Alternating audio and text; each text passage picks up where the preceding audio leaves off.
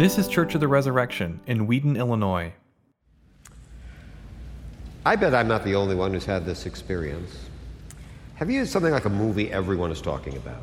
Everyone loves this movie or this book. Everyone's reading it. Everyone loves it. So you're not normally one to go after something because everyone's doing it. I've got to read this.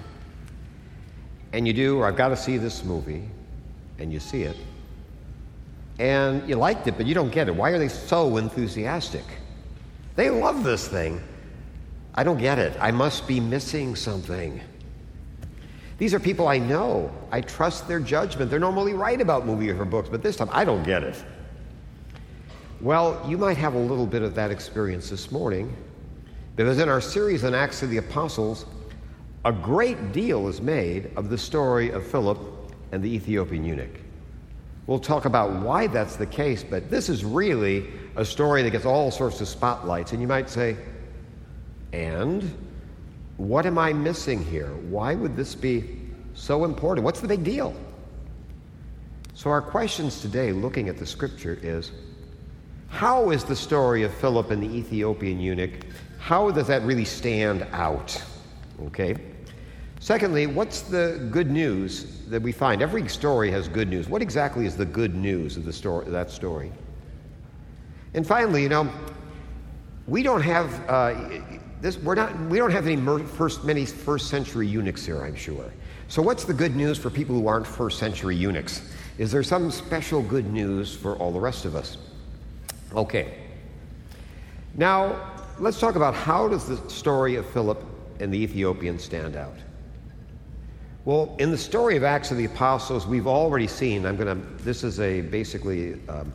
it's going to be a spoiler alert, but we're going to see a lot more conversions. We see conversions everywhere. Conversions in Acts of the Apostles are as common as being put on hold when you call a government office, or like switch delays on a metro train. There is nothing special, about converting to the Lord. Everyone's converting to the Lord in Acts of the Apostles. So, for example, the very first day, the day of Pentecost, 3,000 people come to the Lord, are converted, and are baptized. 3,000 people.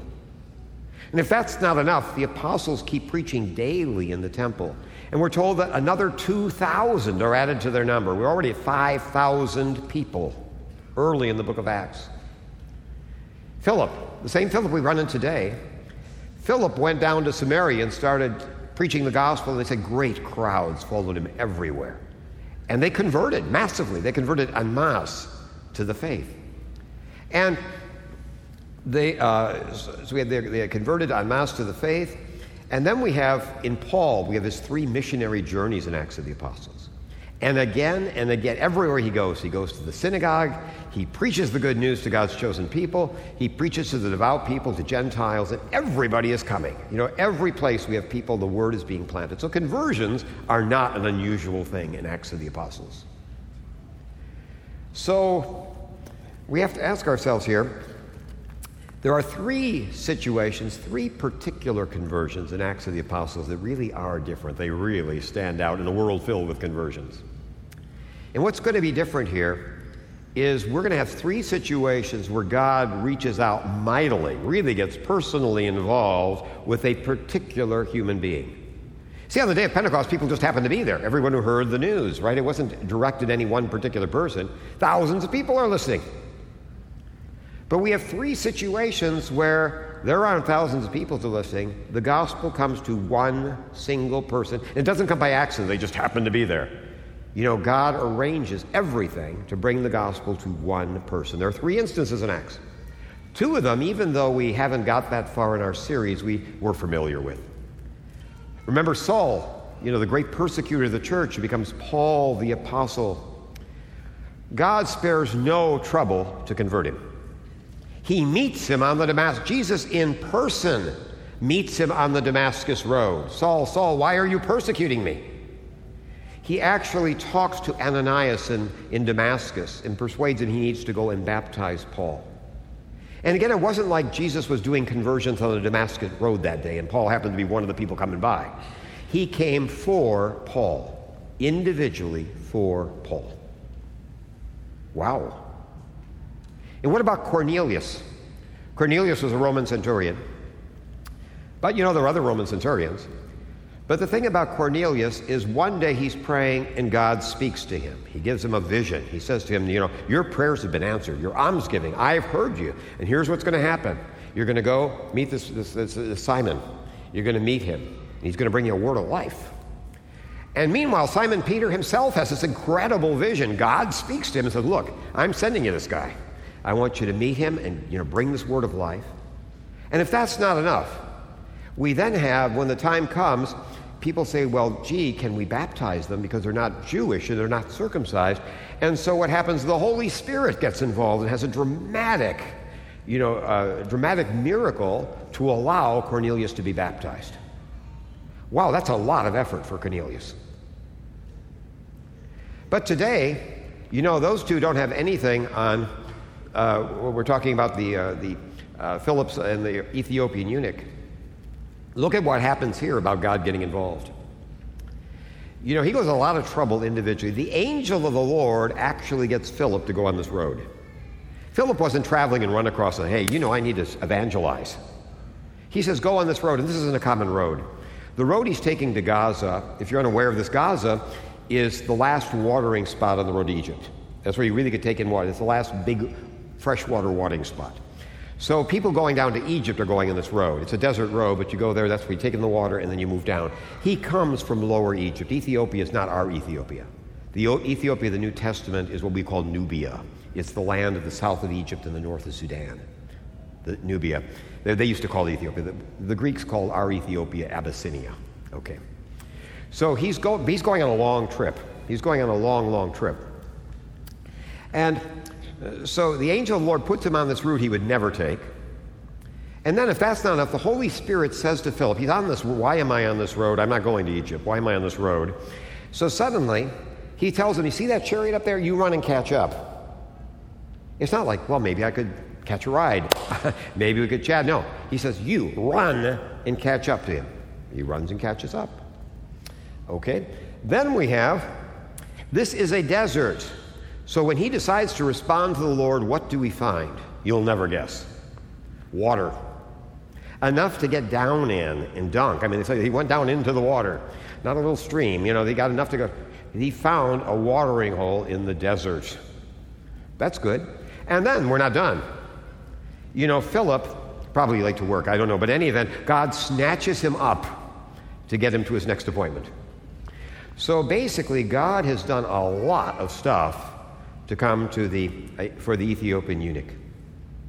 So we have three stories, but this story stands apart from the other two, not just because it's the first we have. What's really different about this story? Well, Saul's conversion, we can understand why God went to all this trouble because Saul's really going to be an important player. The Apostle Paul. Over half of Acts of the Apostles is two books. It's the Acts of Peter and the Acts of Paul. And over half the book will be devoted to Paul. So he's one of our star players. This is his entry. We can understand how we have a dramatic thing with Paul. He'll be one of the two greatest apostles. So we can understand a lot of fuss over Paul. And Cornelius, he's going to be the great change. The hope of the nations had been that the good news of God to his chosen people would extend to all the world. It's the promise to Abraham. Cornelius was the one. He would be the one who, as a Gentile, would come and become with full equality, with God's chosen people. Full equality for Jew and Gentile. That's a big deal. But let's figure out, how much do we know about what happened to the Ethiopian eunuch after the story? Well, that's pretty much it. Yes, you got them all. We don't even know the guy's name. We never hear of him or from him again. So why in the world is he the very first person? Because there's nothing later in his story that makes him interesting. So what is there that he's the very first of these three conversions? That must have said that God would go to all this trouble for that one man. Well, let's look at what do we actually know about him. Maybe if we looked at what we knew about him, that could help tell us why. One thing we know is the guy was powerful. He actually worked for the Candace. Actually, this is the mistranslation, what you have there, is the Candace is the word for the queen of Ethiopia, and they're just sort of explaining, the queen, the Candace, Candace is the queen of Ethiopia. He's an official, but I'm a CPA, and I've got to tell you, If you want to know where power is, follow the money. This guy's not just an official, he's in the finance department. The guy has clout. Okay, so the guy has clout. He's in the finance department of government. He's a high official. The next thing he was rich. How do we know that? He's in a chariot. Okay, this is not typical. Most people do that. It's like saying, on his way in his Lamborghini one day. This is not, in the ancient world, you say, why does he have a chariot? That's not typical. Okay. The next thing is he was very cultivated. In a world where most people did not read and write, he not only was literate, he knew foreign languages. He knew either Hebrew or Greek. He could have had the Greek translation of the Old Testament, of the Hebrew Scriptures, or he could have had the actual original Hebrew. But either way, this is impressive. And if it's the Hebrew, it's even more impressive because the Hebrew here was a dead language. The Hebrew, when they call something Hebrew in the New Testament, they mean Aramaic. Hebrew itself was like Latin to Italian. It was a dead language that you used in synagogue. So what happened? So he was very cultivated. This guy had an education. Okay, so let's figure out. He's powerful, rich, cultivated. Another thing, he is converted to Judaism. There are arguments about this, but I think it's overwhelming he's a convert. Why? When he's baptized, there's no hesitation baptizing him. None. It's not even an issue, even though otherwise it's always been an issue. You have to be a Jew first. You have to be circumcised. So the question is, he's a converted Jew. Matter of fact, another reason is he's coming back from a pilgrimage. This guy went all the way from southern Egypt, all the way to Jerusalem for a pilgrimage and is coming home. This guy's a Jew. Okay, so he's a converted Jew. So we know he's a convert to Judaism. With all those things, I don't see anything there that would single him out. We could find other people who meet all those criteria. So maybe the key is this. We don't call this the story of Philip and the government official, do we? Do any of your Bibles call this the story of Philip and the rich guy? No. How about Philip and the scholar? Nope. How about Philip and the Ethiopian Jew? You see where I'm going with this. Is there something else we know about him? He's a eunuch. That's the key thing. Everything else is incidental. He's a eunuch. Okay. Now, that's the 10-ton elephant in the room here. He's a eunuch. Now, what does that mean? A eunuch meant he underwent a surgery, in almost all cases involuntary when he was a kid, that made it he could never be a husband or a father. Ever. This was eliminated from his life. Okay, so this is the situation he's in. And we might say, well, gee, that's really tragic as it is, to not be able to ever, have a family at all. That's a real tragedy. Have somebody do that to you. But there's more to it than that in the ancient world. We think of that in terms of our emotional life. That would really be tough emotionally.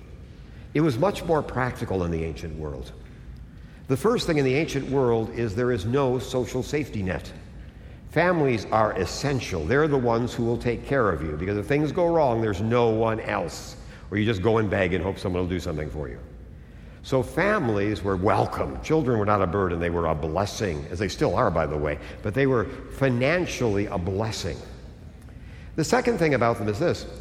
In the ancient world, if you were a man, your main principal duty, more than anything else, was to continue to the next generation, to maintain the continuity of the generations, to make sure the family went on, that your family, your name, went on. That was your chief job, is to make sure what you received went on to another generation. That was a success. Nothing else would make up for that. Okay, so they call that like preserving your name. Now, this is so important that in the law of Moses, it says that if your brother dies, and he's married but he hasn't had any kids, you are supposed to marry his widow, and then your first child becomes his child, so his name won't disappear. That's a Mosaic law. It's in Deuteronomy 25. That's a Mosaic law. If your brother died under the code of Moses, what you had to do is you had to marry his wife, and the first of your children together now, the first of those children wouldn't be your son. It'd be your dead brother's son. It was that important. And another example is, look at Abraham, the father of faith. To show you how desperate it seemed for a man who couldn't keep the name going, is think of this. God says to Abram. He says, fear not, Abram. He has this vision. He says, fear not, Abram. I'm your shield. Your reward will be very great.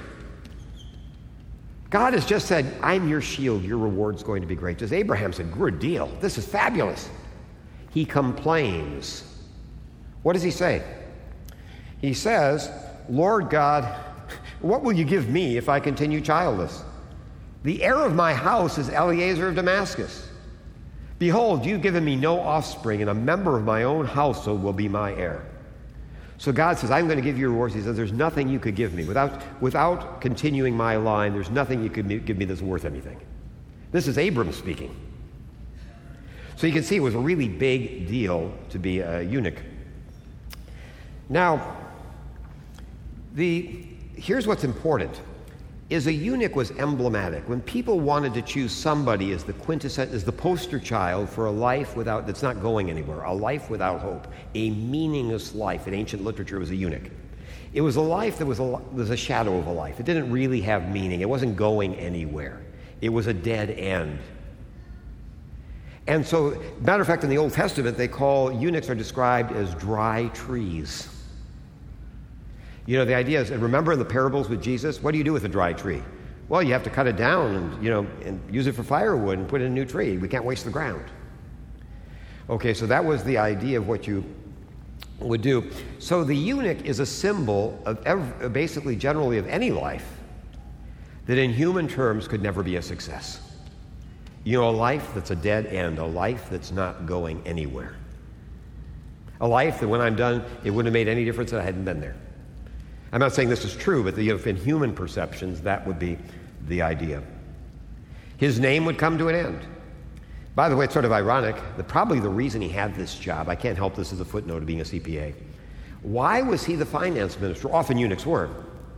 In the ancient world, the biggest reason is a world filled with graft and dishonesty. That's just how the world operated.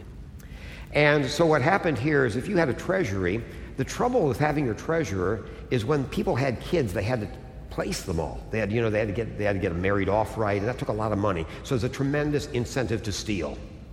So they say eunuchs are perfect, they have no reason to steal. Isn't that tragic? There's nothing they could steal for. They don't have relatives to place. That's why you often see them as treasurers in the ancient world. Okay. Now, he's also, if that's not bad enough, the church jumps on him, so to speak. A eunuch he went all the way, hundreds and hundreds and hundreds of miles to go on a pilgrimage, and when he got there, he couldn't go beyond the parking lot, so to speak. He could only go to the outer court of the Gentiles. He's done everything right. He prays to God, he's taken the pilgrimage. He wasn't good enough to go beyond the parking lot. And if you've ever seen the models of the temple, the court of the Gentiles is like a parking lot. It's way out there, a low barrier. Boy, that's nice. And he couldn't go to a synagogue. He would not be welcome to pray in a synagogue. And needless to say, there's a lot of popular mockery, because of their features being changed by the fact of this operation. Now, he's reading the book of Isaiah. So we're talking about how he's a symbol, really, of a dead-end life, as it seems in human terms. And, he's reading chapter 53, which we love with the suffering servant. But I bet that's not his favorite chapter.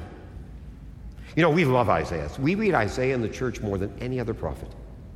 But I think there's a different reason he's reading Isaiah. Isaiah is the only place in the entire Bible that has good news for eunuchs, specifically for eunuchs.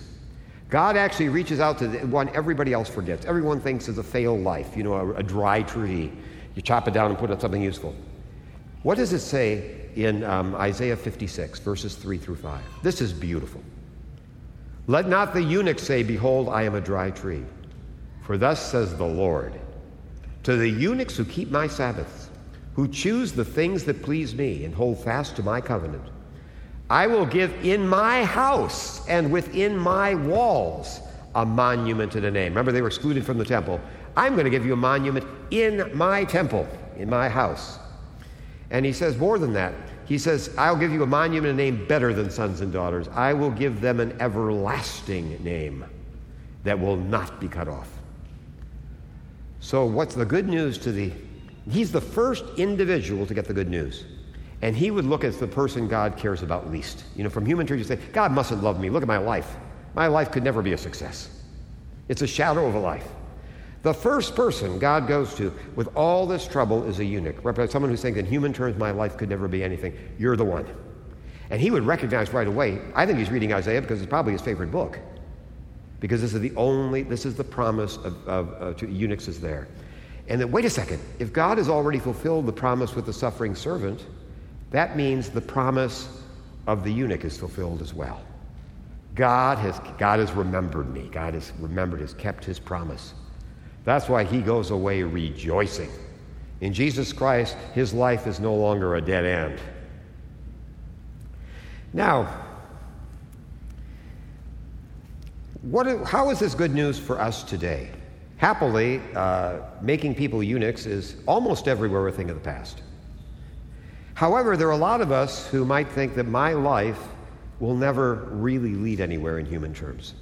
Maybe it's because it was really tragic when somebody else has made decisions I had nothing to say about. Something happened in my childhood trauma or neglect. Something happened, I was abused, let's say as a teenager, someone might say. I was abandoned in my marriage. My spouse left me. There are things we can say, my life could never really go where I wanted it to go. It's never going to really amount. It'll be surviving, not living.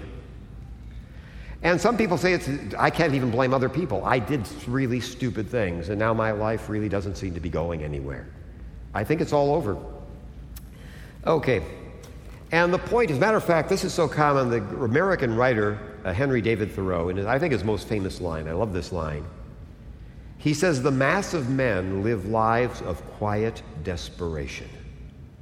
Repeat, the mass of men live lives of quiet desperation. It means they go to work, they do those things, but they're saying, is this all there is?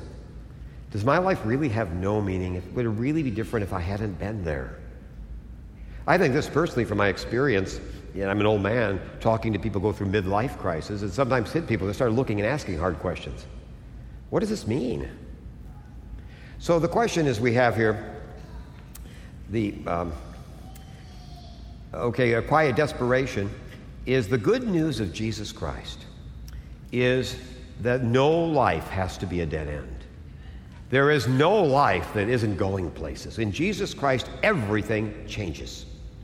And I want to show you something. If we look at the bulletin on the sermon page, I put in those icons. I found that place. I forgot the name of the site is. It's great. But it has all these icons. So I'm really, every time I have a sermon, I'm using these icons. But it has a dead tree like the eunuch, and it has the tree of life. And what's between them? The cross. The cross changes the tree of hopelessness, the tree going nowhere, into a tree that's just filled with life. Constantly leaves and fruit everywhere. Okay. That is what happens when we come to the Lord. That's the good news. And it doesn't matter what mistakes we've made. It doesn't know where we are. Who's the one person we know for sure is in heaven? He's the first person to go there after the death of Christ. This is also Luke writing this. The thief on the cross. This man was a career criminal. Talking about a life that didn't make any difference. It made difference for the worse in human terms. Talking about no time left, this guy was in his last breaths. And yet he's the first one. His life was a success story because he met Jesus. So he's saying every life has infinite hope. Every life goes somewhere.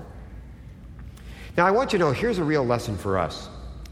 The Ethiopian eunuch's circumstances did not change. Sometimes we think that success is like the book of Job. Remember, all these terrible things happen to Job. He loses his family, his possessions, his health. But at the end of the book, everything goes back again. I can see why he's happy. He got all the stuff back. He got even more. That doesn't happen to the eunuch. He's not cured. He's not going to get married and have a family. He goes back the same way he came in human terms. His circumstances have not changed, but everything has changed.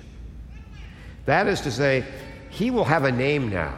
His life will have a meaning because it will now have a name, as God says, will last forever. And every action has eternal power. Why does it have eternal power in all of our lives? Remember, God is holy. And we say holiness of God, it's his quality. It's the one thing that's unique to God. And I like to say it's like a fire. God loves to compare himself to a fire. And what a fire has is that it produces heat and light. Heat and light, okay? And anything that comes close to the fire starts taking on, right? If you go near to a campfire, you get warm, right? You're going to know you have light. And so anything that approaches God or anything that belongs to God is called holy in the Old Testament. It takes on God's qualities. When we give our life to God, when we start, as Paul said, he said, offer your souls and bodies as a living sacrifice, holy and acceptable to God. If we offer our lives to God, when we're cleaning out the garage, if we offer that to God, suddenly it's holy.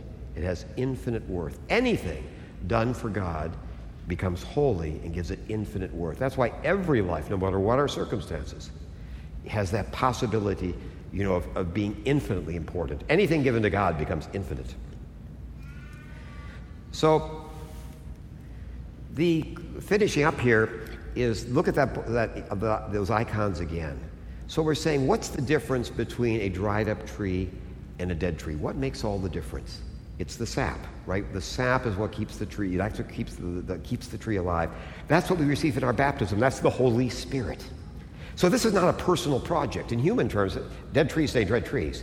But when God and His Holy Spirit comes to us, He's the one who brings the leaves and the fruit and the life. So the good news of that tree of life is the life is God's life in us. It's not something we create. It's a gift from God. We say simply let God's sap throw for us. Let His Spirit come on us, and suddenly all the things we've been doing change. They become holy and beautiful. They give glory to God.